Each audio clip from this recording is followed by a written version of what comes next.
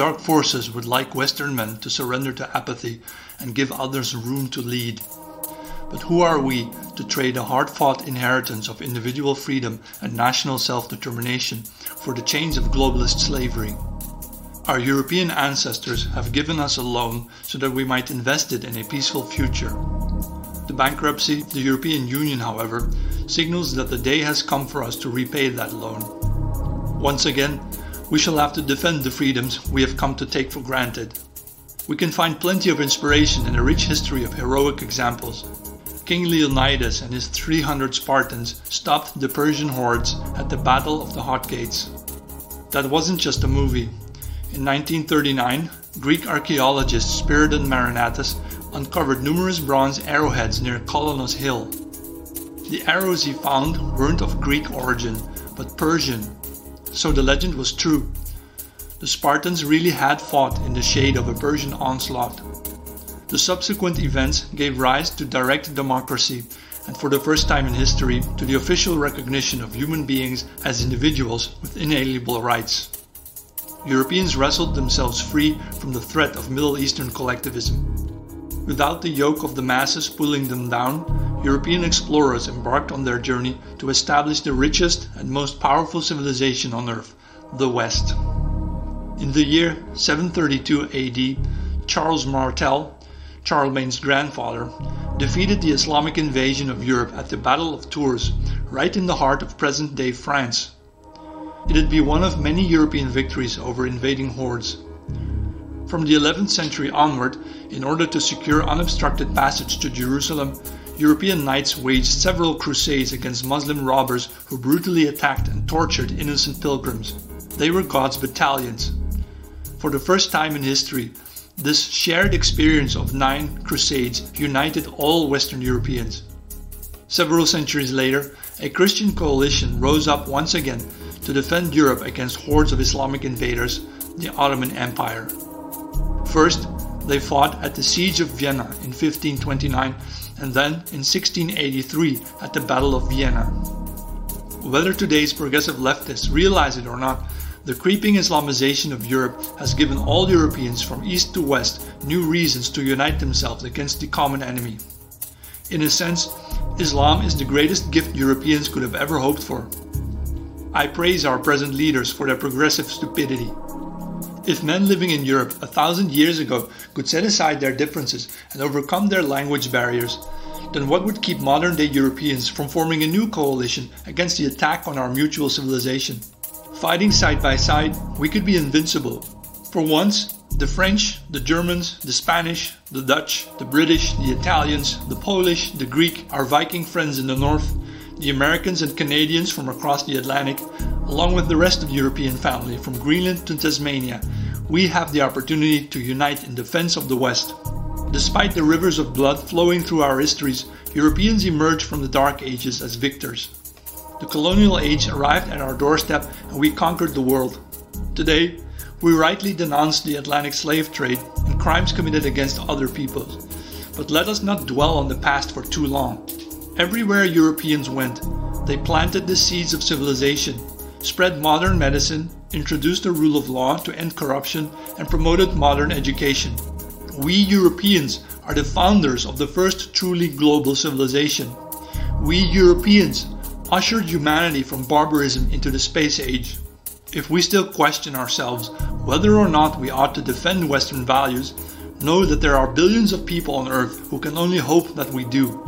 Instead of losing ourselves in misplaced shame over crimes we didn't commit, Europeans owe it to humanity to defend their civilization against every possible threat, especially against the threats of diversity, liberalism, and globalism. Where did things go wrong when a majority of people who've come to live among us as guest workers, asylum seekers, or refugees now denounce our hard-fought freedoms and wish to throw our civilization back to feudal times? Where did we go wrong when asylum seekers from afar apply their newly gained voting rights to undermine our rule of law and vote to have it replaced with the laws of a backward desert cult? How should we respond to migrants who, under the guise of equal rights, aggressively demand their right to maltreat women and children? We all know the answers to these questions, but our voices fall silent behind the deafening walls of political correctness. Of course, We should try to help people in need. But if the boundless asylum industry that our officials have invented had really been such a great idea, then how come the numbers of refugees coming into Europe has kept increasing year after year? Shouldn't the source of the problem have been tackled by now? The opposite happened.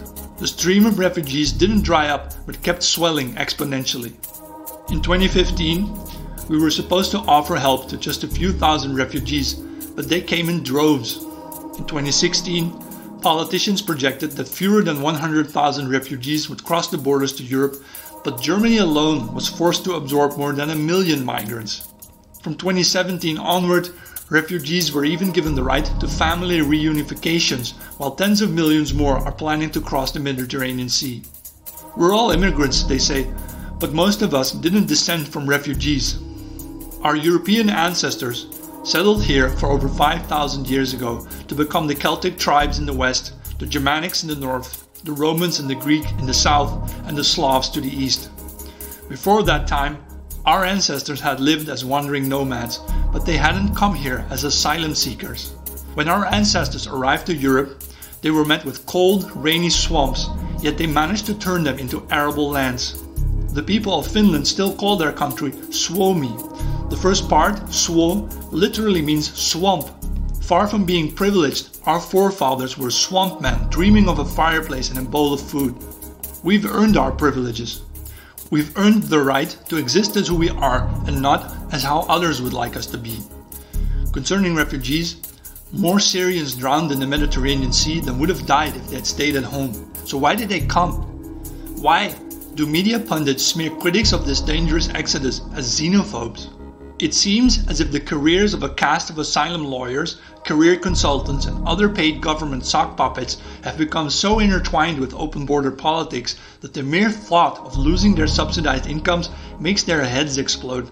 But that won't stop them from accusing those trying to solve the problem of being racists.